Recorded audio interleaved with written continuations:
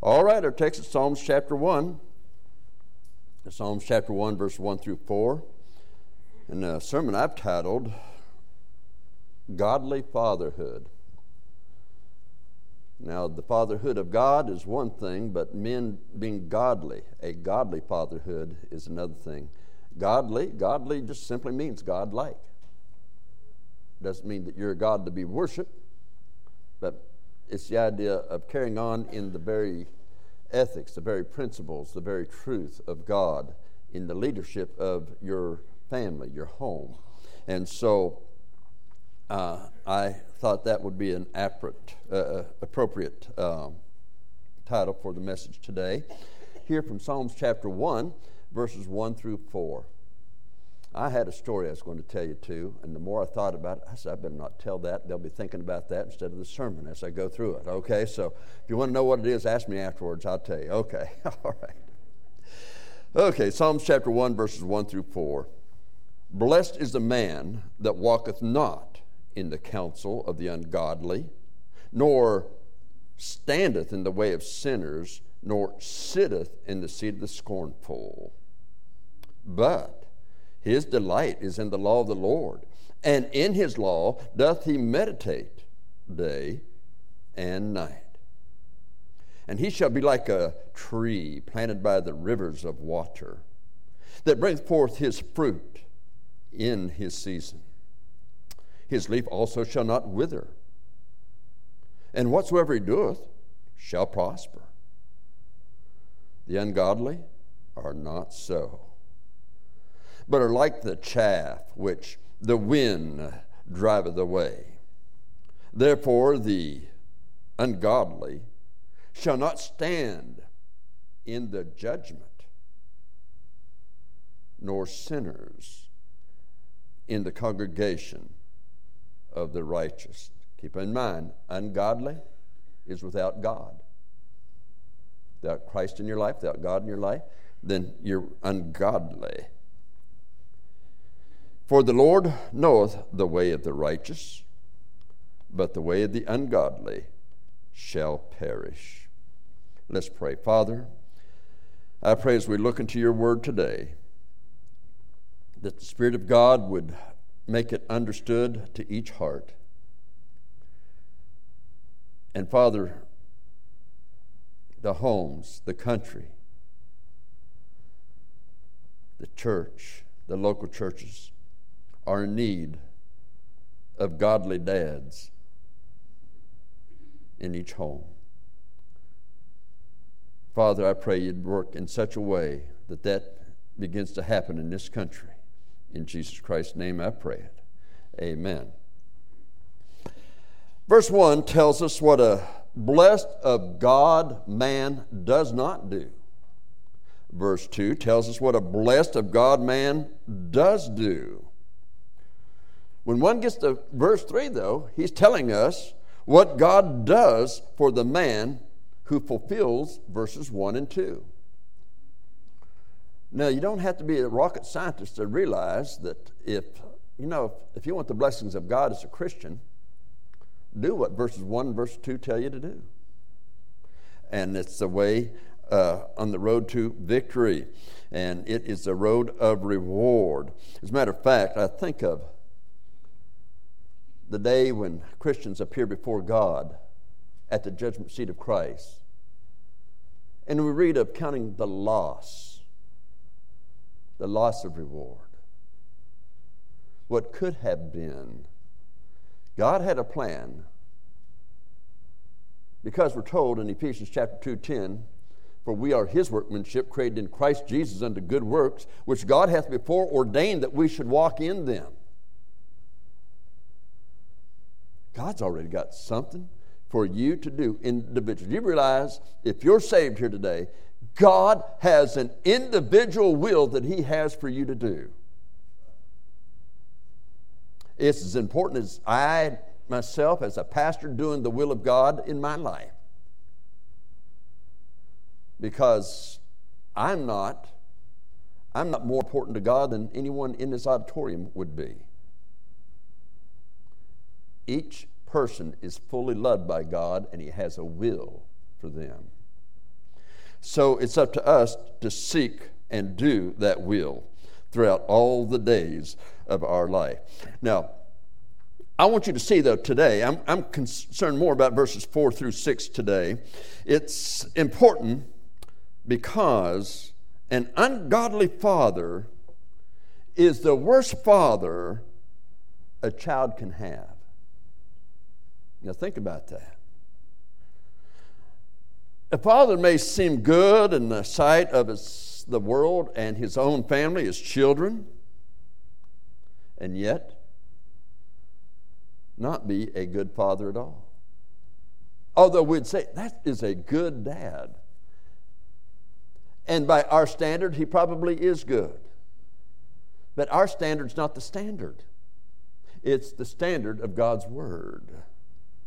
For an example, having power with God in prayer. Now the question is, it's not do you pray. That's not the question. Do you pray? Can you pray? Do you know how to pray? That's not the question. The question is do you have power with God in prayer? If that child's life is on the line and they're in surgery and the doctor says we'll do all we can, but only prayer will save that child. Do you have power with God?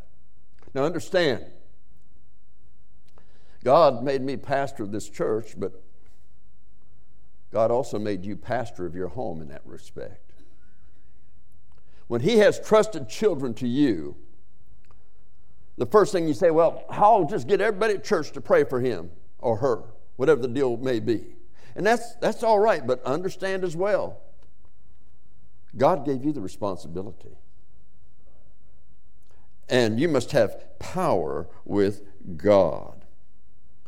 And so, the question is do we have power with God? Now in verse 4, the ungodly are not so.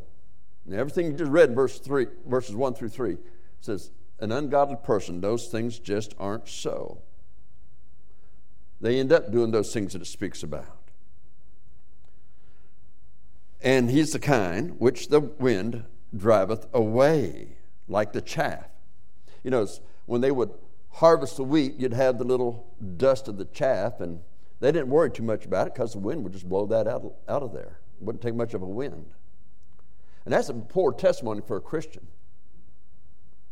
To make decisions for Christ, and they're saved, they're like the wheat, but then doing nothing, and the chaff just kind of blows it away. The wind blows the chaff away. That which is not doing those things that it should be doing for the Lord. So God is giving a contrast in verses 4 through 6 to the first 3 verses. Godly and ungodly is the contrast. God is not in their thoughts. Why? Well, the Word is not in their heart. It's not that on which they meditate. It's not that on which they think. It's not that on which they seek direction in their life. And so, as a father, we need to keep things in mind. If you're a dad here today, there's some things that are really important that you keep in your mind because it's for your children. It's for the Lord. Ultimately, it's for the Lord. But it's for raising your children in the fear and the admonition of the Lord. Now, keep in mind the choices that you have made in life. An illustration of that would be this. You men, you propose to your wife for marriage. Okay, now that was a choice. All those women you dated, there's one out of the 2 that you chose. Okay, you only dated 2 women. All right. And you asked her to marry you, and she says yes. That's her choice. You both made a choice. Of course, she had about 10 guys to your 2, but she made a choice. Now, hopefully, when you were dating, you read the Bible together. You prayed together. You know, when you read the Bible and discuss it together, you end up sharing your heart. Young people, if there was anything I could tell you, you're dating a girl, say, hey, let's read the Bible and pray together. And if they don't like that, if they're against that, they don't want anything to do with it, don't look at it as a rejection of you. It's a rejection of God. That's not somebody you'd want for a wife or to be a mother of your children. That's not somebody that'll be there that'll stick with you through thick and thin. That's not the kind of woman that you should have and that someday maybe marry in that dating period, that dating time. That should be in God's Word. You should have had devotions with her. But if you're here now, maybe you got saved after you were married. You made a choice, nonetheless, to get married. You made a choice to receive Christ when the gospel was presented to you. But in each case, you gave your word. For an example, in marriage, you said to love, to honor, and cherish. Till death do you part. Even if it's worse instead of better. Even if it's poor instead of richer. Even if it's sickness instead of health. You promised,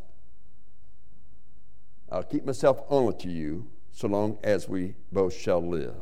You see, the point here is that it is a trust. You gave your word. If your word is no good, then an improvement on your person would be scum. In other words, if you're going to improve, you'd have to get up to the area of scum before you could improve on that. Why, you say? Because your word should be one of the most important things that you have to give, if not the most important thing you have to give. Each partner gave their word, and each have entrusted to the other their person, their love, their commitment to enter into that partnership. Now, in the contrast to that, a baby is entrusted to you by God. You don't get to choose, is it going to be a male or female? Don't even think about choosing transgender or some of these other things they have. It's dumb. Okay, so it's either going to be a male or female. One day, maybe science will catch up with the truth and realize it's either a male or a female. Now, they've got a long way to go, evidently, because some of those guys who are saying that have about 4 and 5 letters after their name, and they don't have enough intelligence to know that there is a difference. But, whichever, they were entrusted to you to raise the child in the fear and in the admonition of the Lord. And you see that in the Old Testament, you see it in the New Testament. In Deuteronomy chapter 6 of the Old Testament, boy, if you read that, you go teach them the law from the moment they get up in the morning to the time you go to bed. While you're walking by the way, while you're sitting in your chair, while you're doing whatever, you're keeping that before your children.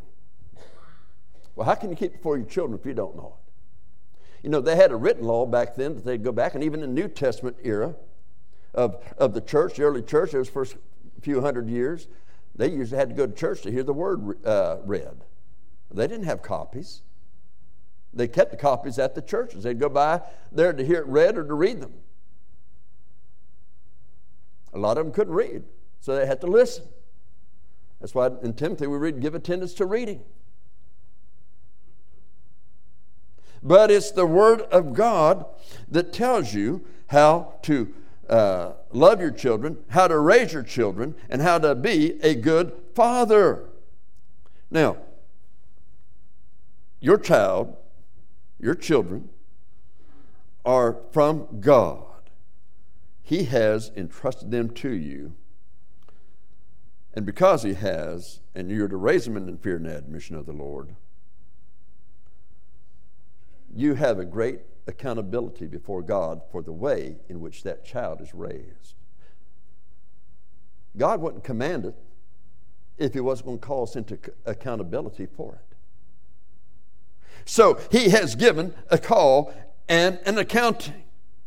A right husband or right wife will seek to know the Lord and to know his word and teach it in the home.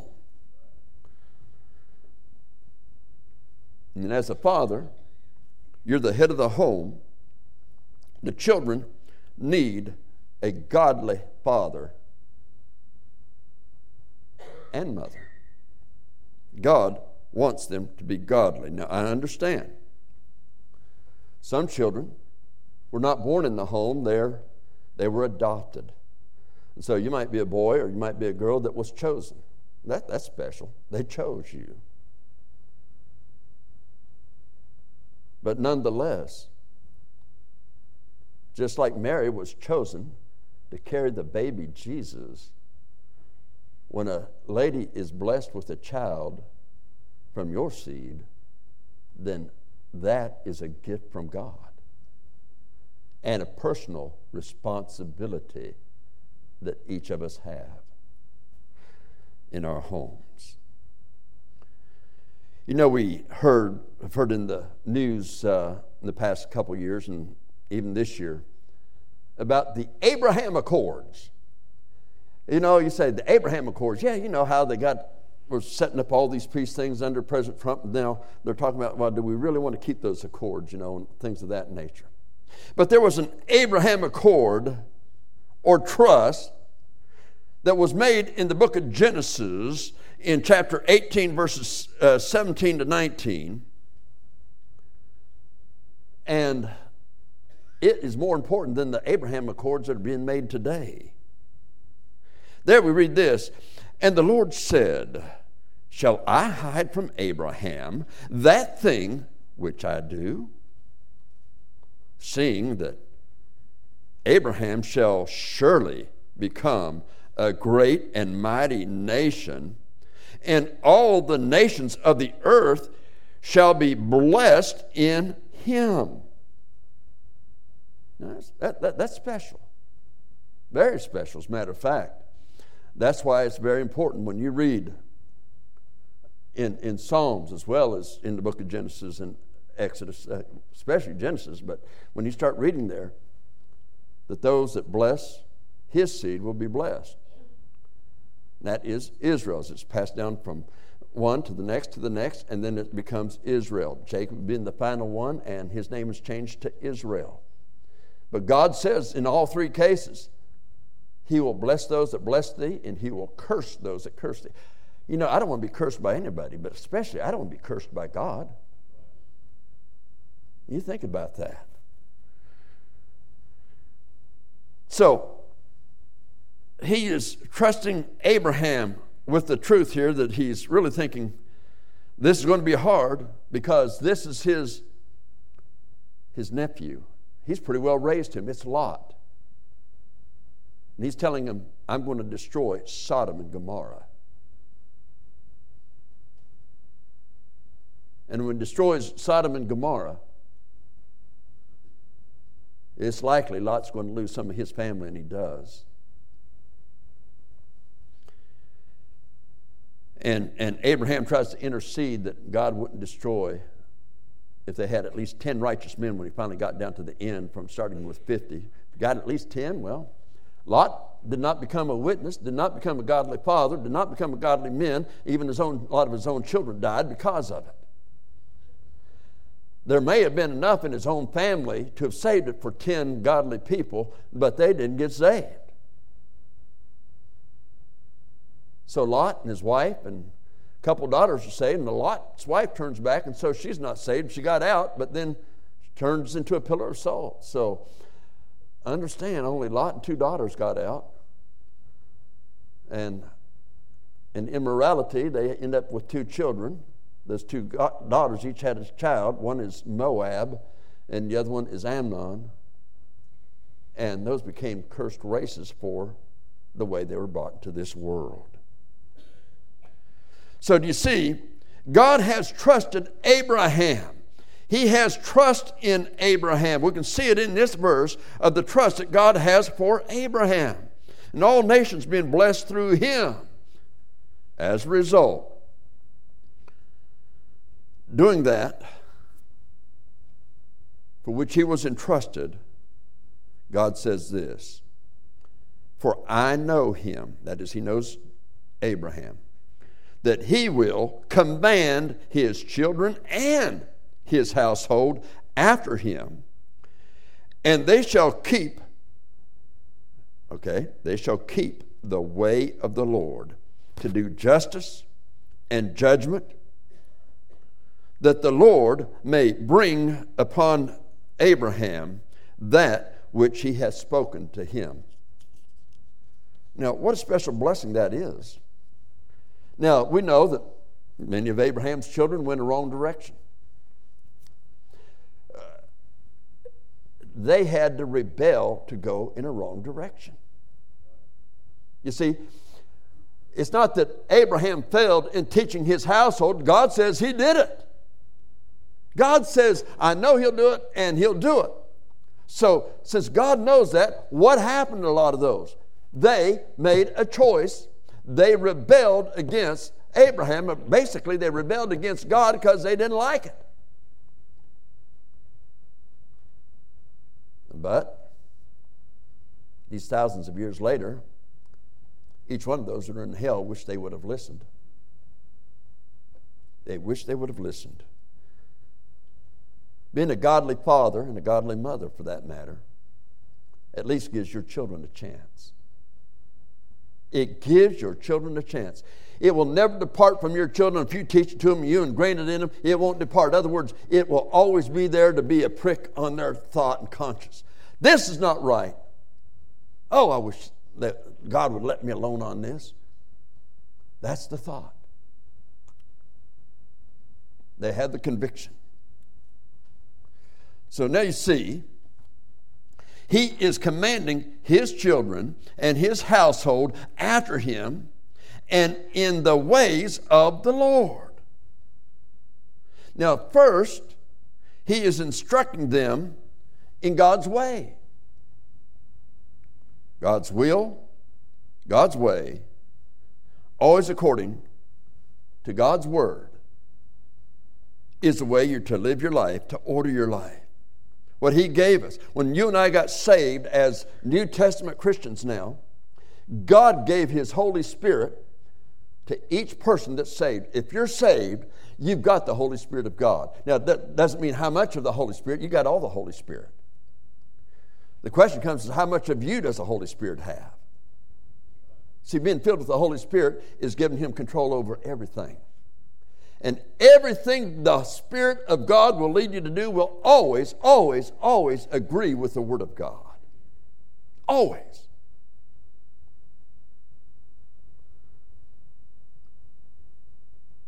When you see a godly daddy laying in a casket, it's a wonderful thing for his children to have peace, that he's in heaven. And if those children are saved, they're not saying goodbye to Dad. They're saying, hey, Dad, I'll see you later. But that starts when you, as a father, are a godly father. His Holy Spirit will guide in the Word of God if we'll be in the Word of God. He also instructs them in this passage of Genesis to do justice and then to judge between right and wrong. When you're doing justice, you're judging between right and wrong, be it moral, be it ethical, or spiritual. It's all in His Word, and you can determine whichever it is just by the Word of God. And this person will do judgment in that he will deal with it in righteousness. Whatever God says is the way you handle it. It's not an attitude of compromise and worldliness. Never compromise with the world anything of the principles of the Word of God. Well, that's the only way you're going to win them. what you're winning them to. It's not a holy God. You see, the salvation He teaches us to deny worldliness and ungodliness and worldly lust, but to live soberly, righteously, and godly in this present world. Now, if your salvation is not teaching you that, you better examine yourselves to see whether you're in the faith. And I say that, not to be mean, I say that, I want you to have a godly home. I want your children going to heaven. I want a husband and wife going to heaven.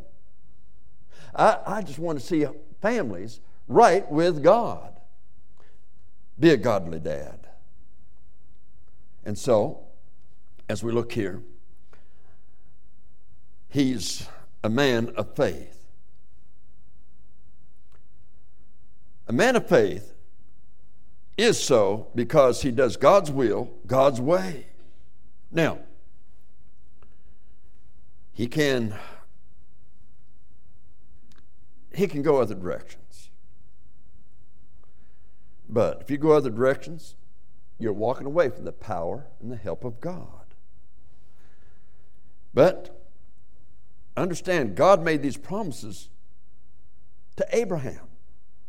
This man of faith now knows that his progeny will have these promises of being blessed because Abraham was a man of faith. Will your children be blessed because we are men of faith? Now, does that mean we never messed up? Look at Abraham.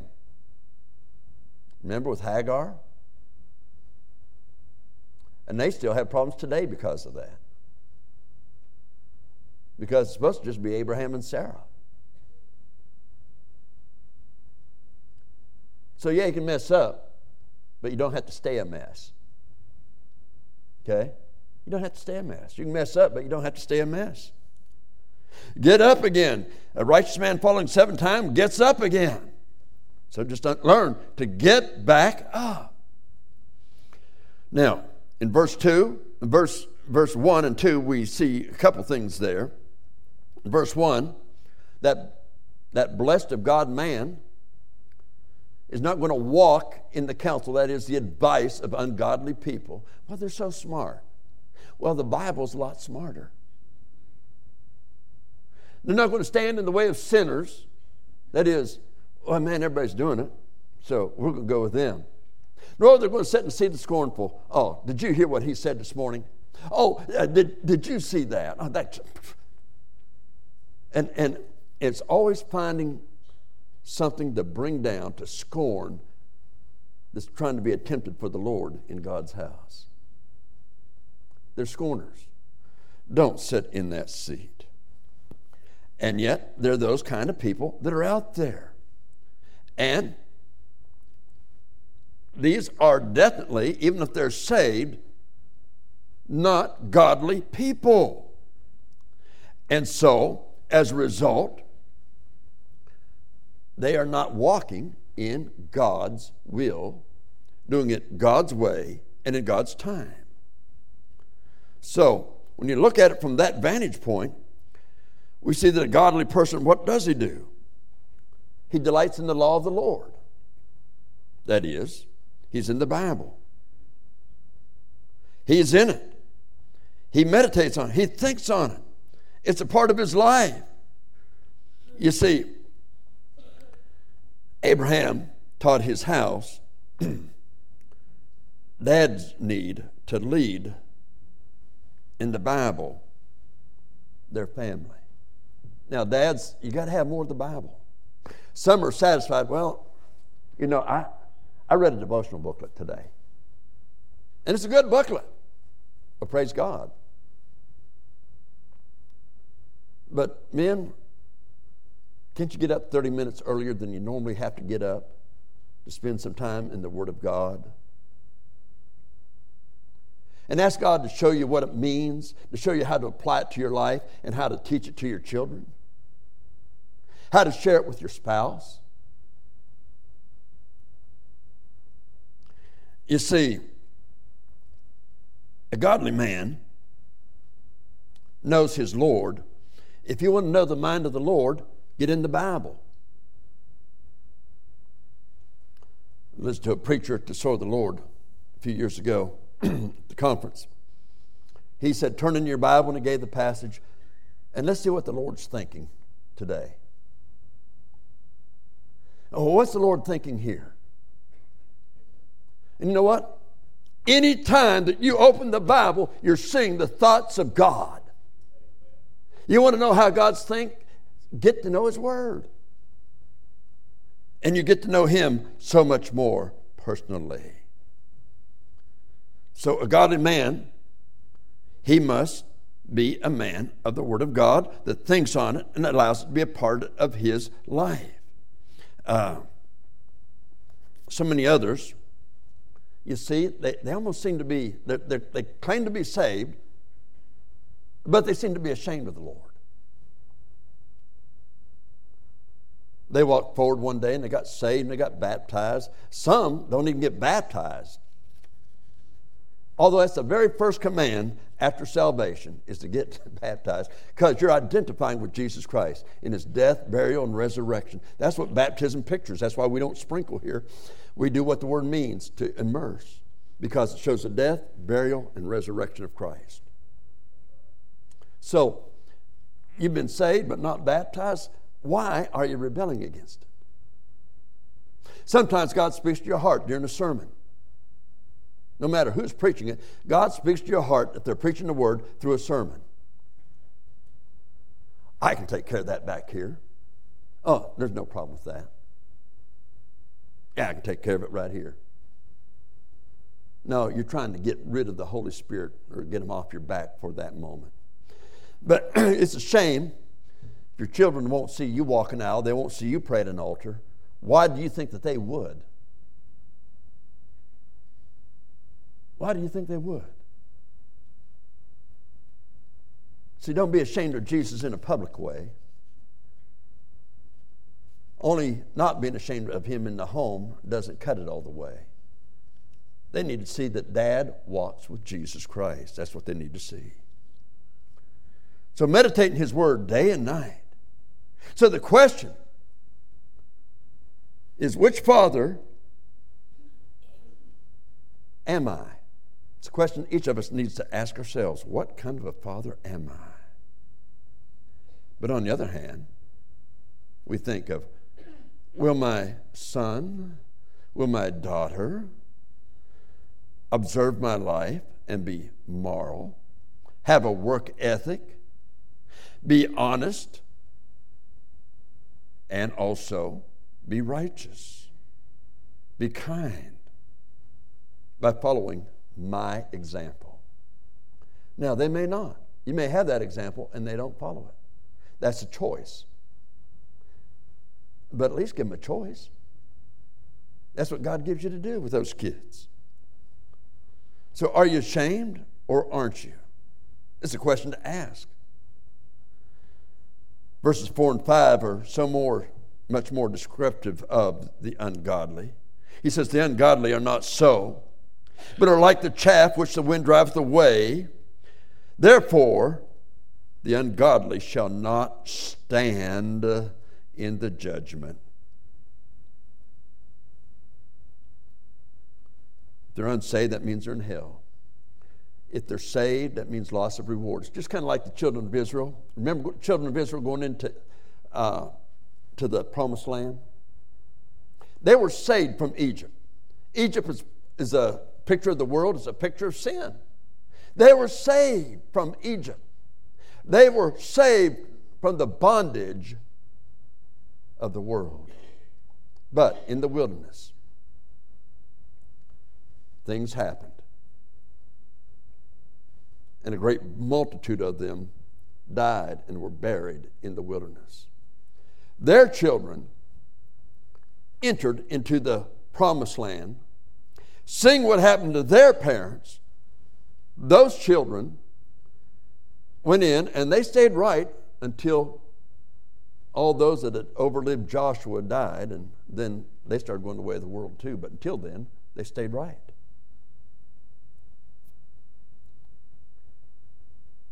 But all of those that didn't enter the promised land lost the reward of the land of milk and honey.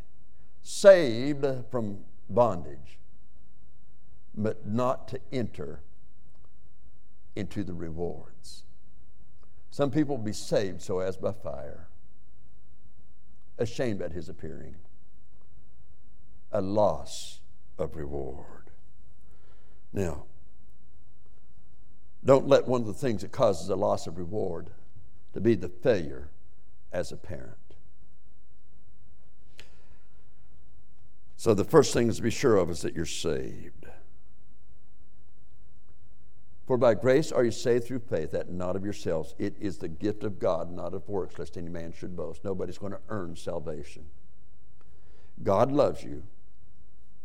He died on the cross for every sin you ever have or ever will commit. He paid for every sin in total. However, that's not applied to your account until you receive Him.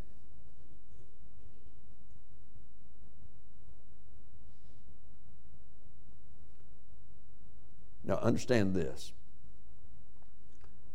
Like in marriage, you give the promise.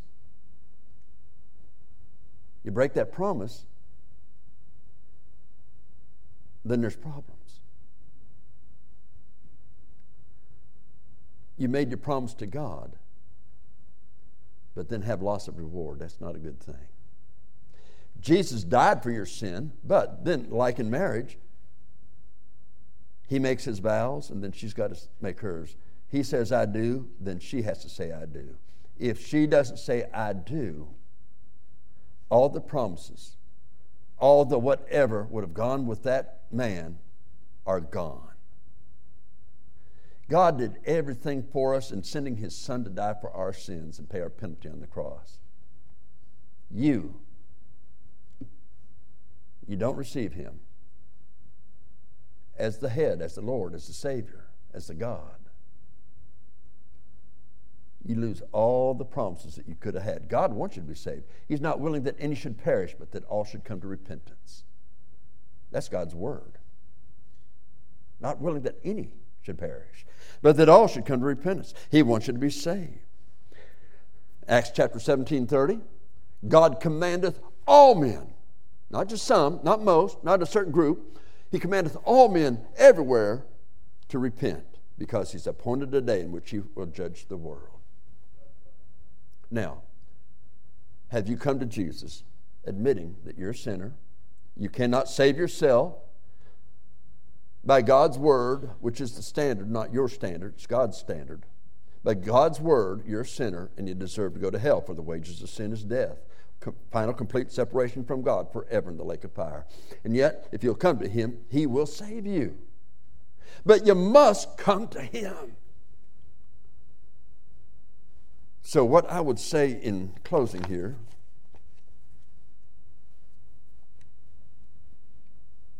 dads, give your children a godly dad. Let it start this morning. And for that matter, moms, give your children a godly mother.